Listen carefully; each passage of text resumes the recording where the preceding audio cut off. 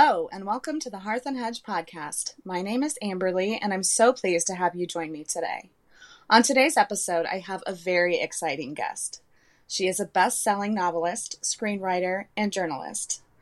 Juno's books include the global bestsellers, This Book is Gay, and Clean. She also writes for television and has multiple shows in development both in the UK and the US. An occasional actress and model, Juno appeared on HBO's I May Destroy You. She is also the author of the HMRC trilogy, of which the second book, The Shadow Cabinet, just came out. Please welcome the esteemed Juno Dawson. Welcome, Juno. Hello. Thank you for having me. Oh, thank you so much for coming. I know you've been crazy busy with the release of this second part of the trilogy. Yes, although things have now calmed down a little bit. I'm back home. I'm working on part 3 now, so I feel like life is going at its normal speed again, which I'm grateful for. That's good. Well, I mean, I know I just introduced you, but do you want to add anything onto that? I mean, that is the official description. No, I mean that is the most of the thing. I will say I'm not working on any American TV shows at the moment because, of course, we are on strike. So I will not be writing any American television just now. Solidarity with striking workers. But other than that, I think you covered it pretty much. Wonderful. Well, I'm glad to hear that you're on strike. I mean, Thanks. I'm sad that you have to be, but yeah.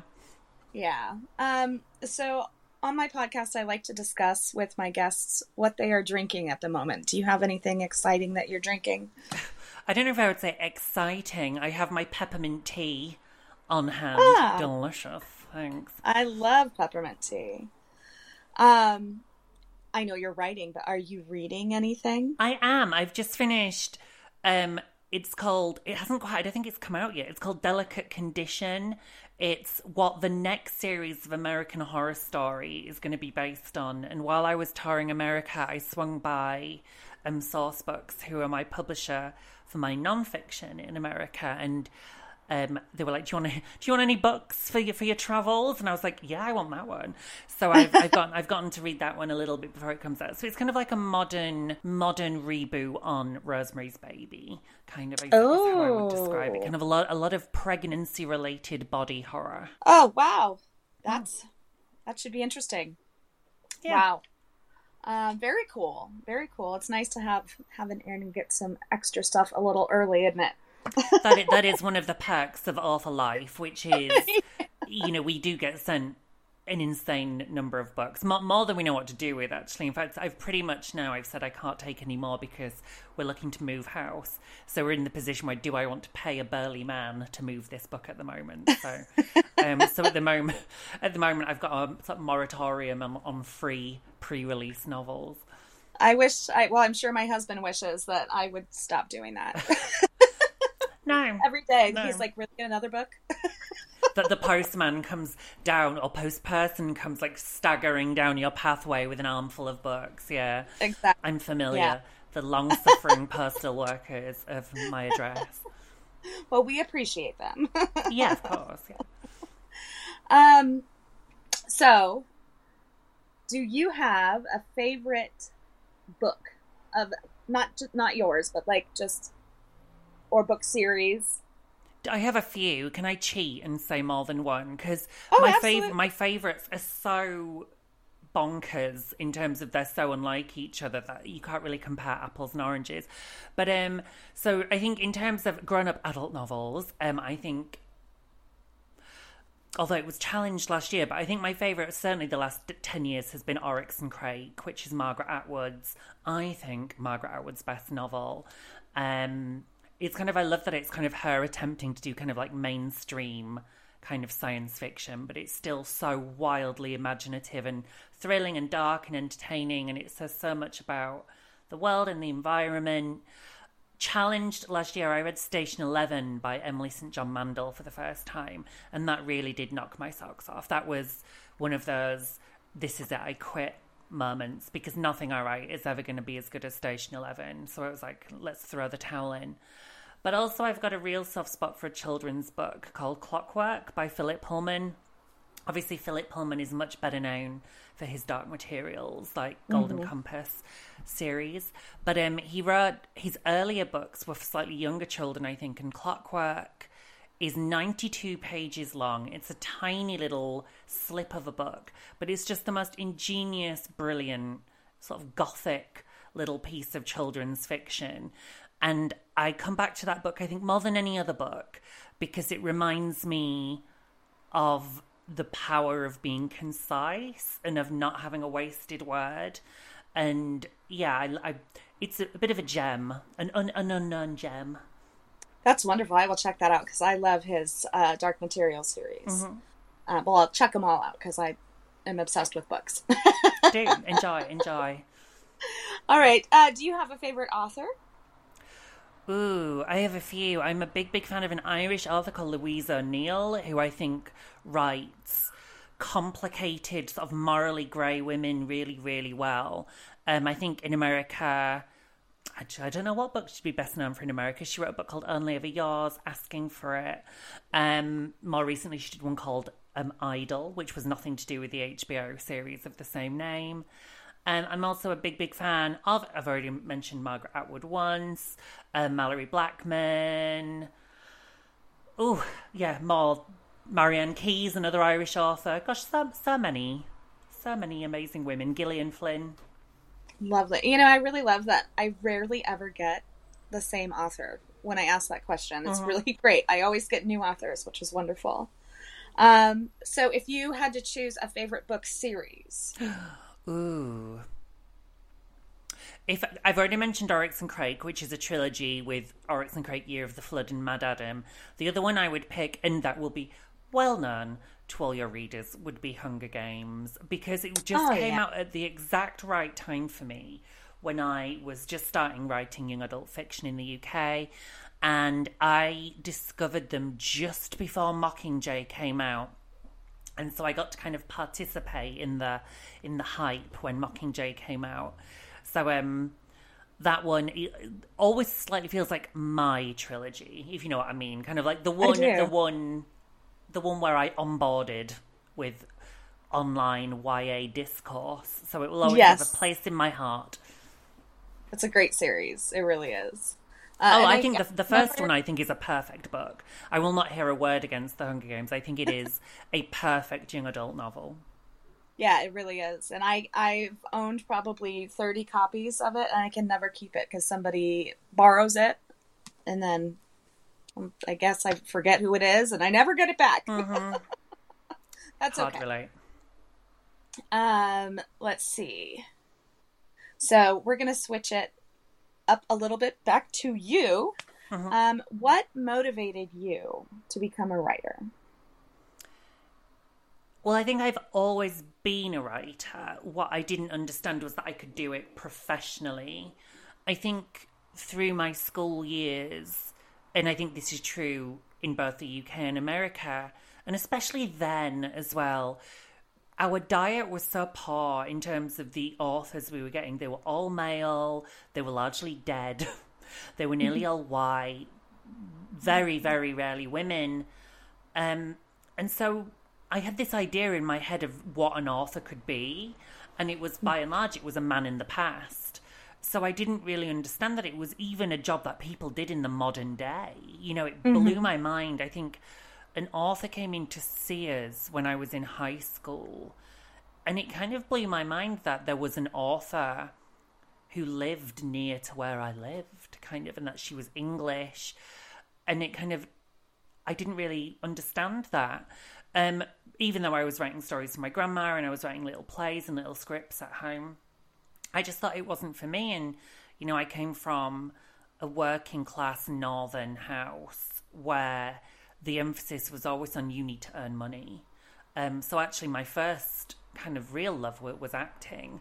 But again, and I can't really blame my parents for this, I wasn't really encouraged towards that. They were like, that's lovely, but what are you going to do for work? Because we can't afford to keep you. You know, there's no chance that, you know, I'm going to be getting a house bought for me or a car bought for me or anything like that. So it was kind of, you need, you know, they knew I was bright, they knew I was going to go to college, but they were like, you need to go to college and learn to do something that can earn you some money. So I became a teacher. And that was kind of my way in, because I started borrowing YA novels from the kids in my class. And my first 10 novels were for young adults before I moved on to adult literature. So that's wonderful. That's wonderful. That's a great story. Now, of the books you have written, which one do you think you enjoyed writing the most? I think this one. I think that's a cop-out. But Her Majesty's Royal Coven came at a weird time. It was peak pandemic. I was contracted to be writing... I had one more YA novel left on my contract. And in those early days of 2020, it was honestly like pulling teeth. And the first 20,000 words of that YA novel do still exist on my hard drive, but they're not very good. And I was just finding every day just really mad, just counting down the hours to yoga with Adrienne, kind of. And my husband was like, well, what do you want to write? You know, what do you think, we don't know if we're ever getting out of this flat ever again. So, what do you want to do? And I'd had this idea a few years previously about doing kind of this sort of Desperate Housewives, but they're witches. And it sort of bubbled away in my brain. And then I kind of thought more about sort of expanding the world and making it more like this sort of X-Men style world where witches are living among regular people. And I sort of said, well, if this book is never getting published and if we're all going to die of this weird virus, I think I want to do my witches versus X-Men big fantasy trilogy. And it was just so much fun because it's all my favourite things. It's a little bit of The Craft, it's a little bit of Buffy the Vampire Slayer, it's a little bit of Desperate Housewives or Sex and the City. It's all my favourite things. And thank goodness, because that book really got me through lockdown. Yeah, well, I absolutely love that book. Actually, currently, my book club through my podcast, that's the book we're reading right now. The first in the trilogy. So we're all very excited about it, and they're really excited about this interview. Excellent. No spoilers. I won't do any spoilers. Then I'll keep it spoiler free. Okay. What about the least? What was your least favorite book to write? Okay. If you have. I do have one, and I'm going to be honest, I don't think I've ever named this novel. And it's a novel that a lot of other people really love. It's definitely my mum's favourite. So, of course, the relationship between an author and a reader is very separate. It's a YA novel I wrote, I think, in 2015, called Margot and Me. And it's the only one of my novels I would not choose to read. And I think... was writing, I'd not had wild success with any of my YA novels. One of my horror novels had done quite well and won some regional awards. But I was like, right, enough of this. I want a big hit. I want to write a big smash hit, weepy of a novel. And I think I did do that. So I achieved what I set out to achieve. I think it's a really emotional novel. I think it is a heartbreaker. People do cry in all the right places. But that is not a book that I would read. So it kind of came from this quite cynical place. And interestingly, it's not my novel that has done the best. Because actually, after I wrote Margot and Me, I was like, do you know what? Stuff it. I want to just write something really nasty and edgy, and I wrote a book called Clean, which is about a 17-year-old heroin addict, and that book did ferociously well. So it goes to show that trying to write a book for the market, I think, is the worst thing you can do. And actually going forth, and especially after Her Majesty's Royal Coven, if it's not a book that I would read, I'm not entertaining it. It's not for me. That makes sense. It's hard to write something that you just don't really have the heart for. I think I'm definitely not going to name names, but I think there are some authors who write books they wouldn't read themselves. But then that's no judge, zero judgment. We don't judge here. And that is because, the publishing industry is really, really hard. And if sometimes you do have to be a little bit cynical to break into the industry. So, if I was getting started now, would I be writing my sort of cozy crime? Maybe. I don't know. Maybe I'd be looking for a way in. Maybe I'd be writing a YA thriller. I don't know. Yeah. So we're gonna switch over to this book, your newest book, The Shadow Cabinet. Yeah. And I love this book. What was your motivation behind writing an anti-hero? You don't get that very often. And I think I wouldn't have done it for book one. So Shadow Cabinet picks up immediately after Her Majesty's Royal Coven, where the baton gets passed from lovely, sort of warm, nurturing Neve to her misguided twin sister Kira. Do you see how I did that without spoilers? I thought that was I thought that was really slick, actually. And that was deliberate. I wanted to avoid kind of sequel fatigue. I didn't want it to feel like more of the same.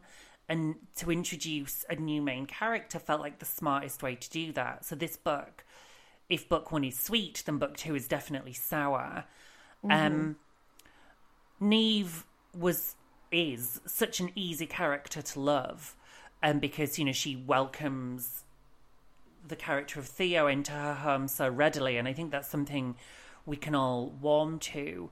Whereas Kira is more of a challenge, and I wanted to extend that challenge to the reader, which is, you think you know this character from book one. You know, she's come with all this hype, she's the evil twin, but book two offers a challenge, which is, can you, even if you don't like her, can you at least understand her? And I think there's something so, especially as adult readers, you know, this isn't a children's or YA novel.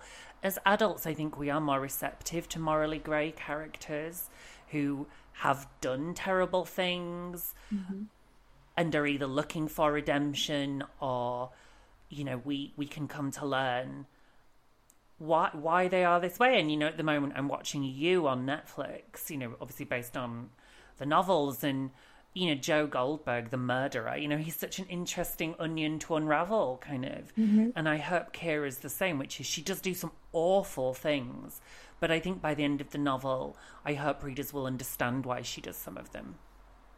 Yeah, I really appreciate the way you kind of force your readers to look at people from a different perspective and appreciate them for who they are, rather than seeing only the stereotype. And I really loved that about your first book, because I mean, obviously right now in the United States, there's like some serious crazy stuff happening with politics and people, you know, just craziness. And that book just, I read it at the perfect time for me, just seeing that, you know, this, if everyone could just read that book, you know, maybe they would have a little bit more empathy or even understanding for people that are coming from a different walk of life. So I was really excited to share that book with my listeners, and I think they're going to enjoy the second one just as much. Thank you. I think it adds a layer of kind of complexity to it. I think in book one, we only really get Neve's side of the story. And so I thought it's really interesting to see Neve through Kira's eyes, because I think in our day-to-day lives, we are all the hero of our own story. We can only ever be the main, we all have main character syndrome in our lives. And I think seeing Neve through somebody else's eyes is really interesting. And I think no one thinks they're a villain. Not even the villains think they're villains. Right. So I think, and I think as a writer, that's always a really good position to start from, which is rarely does anybody leave the flat and thinks, right, let's go do some evil. I think everybody's doing it for a reason, and that's what I like about book one. You know, I tried to understand why the dubious character was behaving the way she did.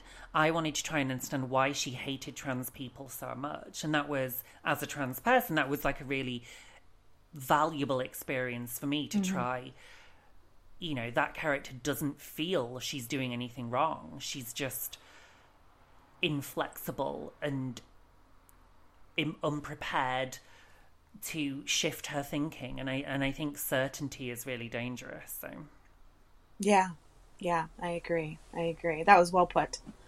Um, so who is your favorite character to write?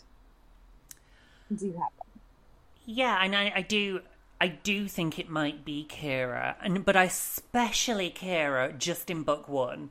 So in book one, Kira turns up for 2 chapters, and those are the 2 most fun chapters because she's so deliciously wicked in that first book. She does get to be the Wicked Witch, and then in book 2 we get to understand why she's the way she is. And so in terms of my favourite character to write in book 2, that became Elle, who I think people are surprised about that. So Elle is the stay-at-home mom character, although she has a part-time job, but she is very about her domestic life. She's made a home, and over the course of book 1 and book 2 she starts to see that home crumble. And all 5 of the witches in Her Majesty's Royal Coven are different facets of me. They all come from me, and that's a part of me that people might not see very often, because when I'm at home, it's usually just me and my husband, so my readers, my friends don't really get to see the Elle side of me. But I am a little homemaker, and I am quite protective of my home.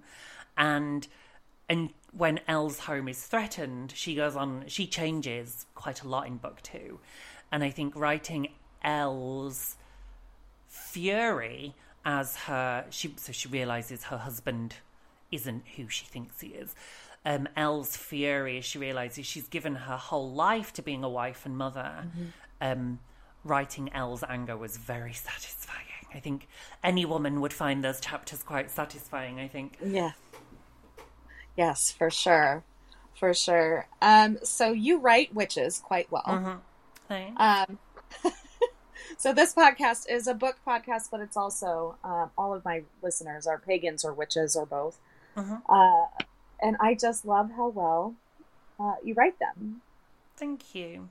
I think they're really wonderful. And even though, there's fantastical things in here, there's also very normal, everyday witch stuff, which is great.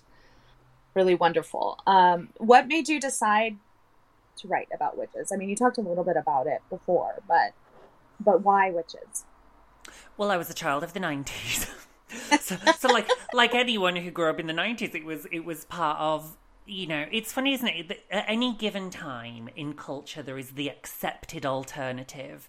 And during the 90s in the UK, your options were Wicca or dreary Britpop bands with boys in anoraks, like Blur and Oasis.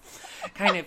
So I went down kind of the Wicca route, and I think it's no surprise, given that I was a queer working class teenager in a drab suburb of West Yorkshire, when my friends and we wanted a way out. And I think there was something very appealing about the notion that we could change our physical environment through manifestation or through sheer wishing, through sisterhood, through the energy that we had when we were together. There were 4 of us.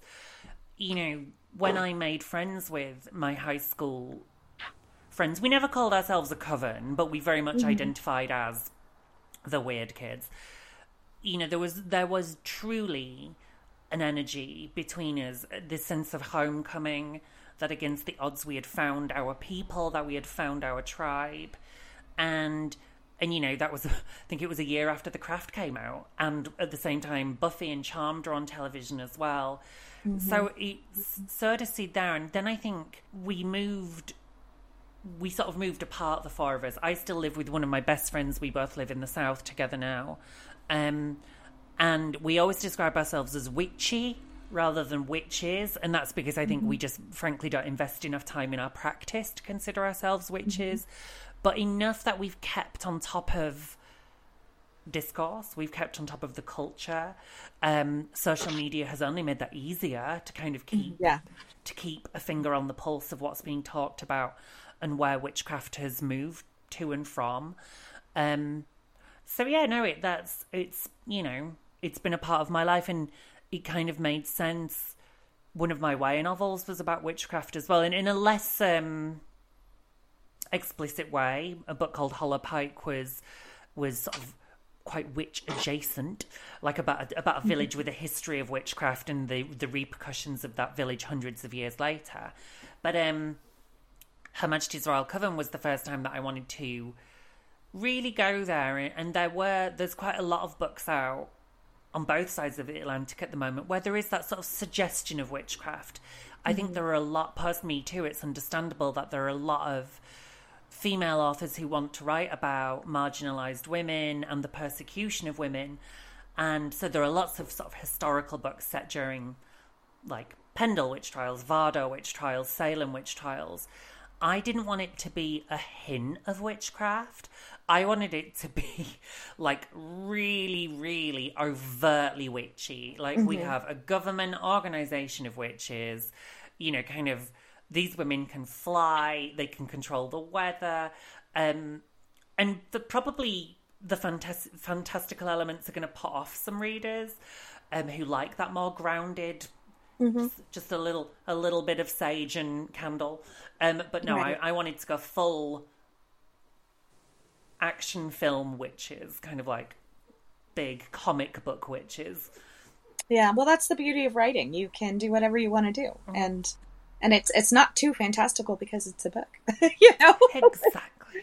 And I think as well, people don't read one book in their lives. I think, right. And especially people who like witches aren't just going to read one book about witchcraft in their lives. So I think Her Majesty's Royal Coven fits so nicely into the canon of books about both women and witches, which are coming out at the moment.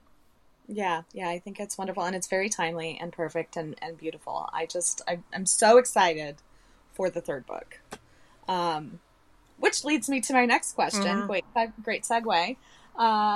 When do you anticipate that last book to come out? So we've taken a diversion through Tudor England.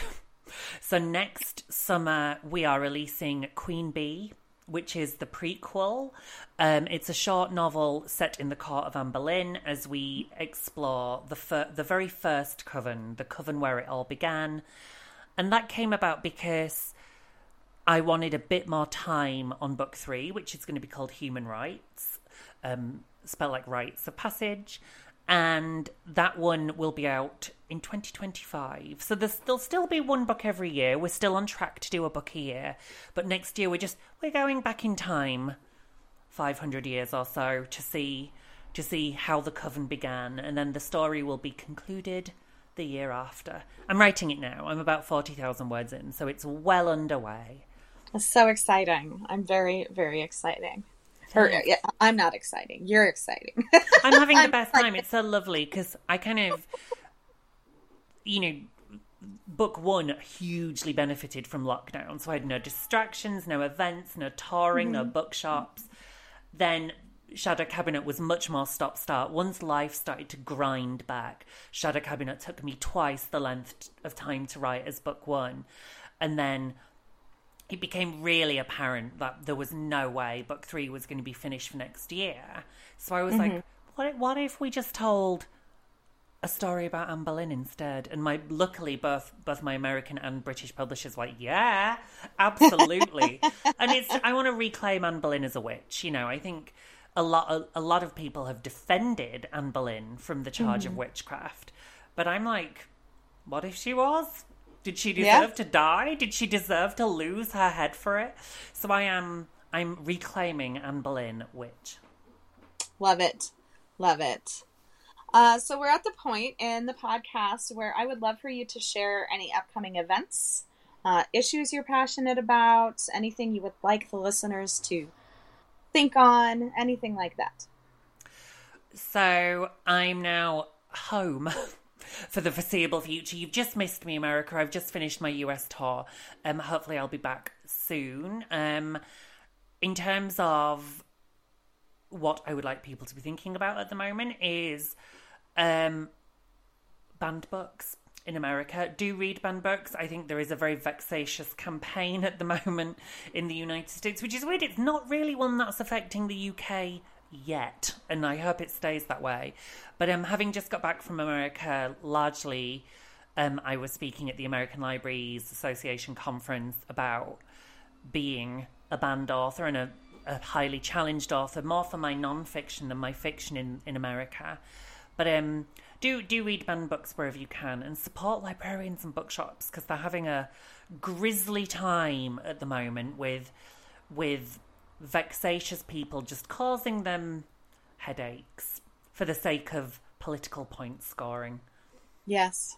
I actually, speaking of banned books, am trying to start a movement where, we have these little free libraries all over the United States where people just put books in there. I am going to build one at the base of my hill. Aww. And it's only going to contain banned books. Nice. Loving that. Yeah. And I would like to ask all of my listeners, if you know where one is, throw a couple banned books in there. Yay. Oh, that's lovely. No, I think, it's because it feels like I'm not really sure what they want to achieve with this campaign, because I don't think anybody in America wants to be told what they can and can't read. No. So what are they hoping to achieve? A waste of time. And both of our countries have much bigger problems than books. Yes. Books don't kill people. That's right. Yeah, it's pretty crazy that that's what they're deciding to worry about right now.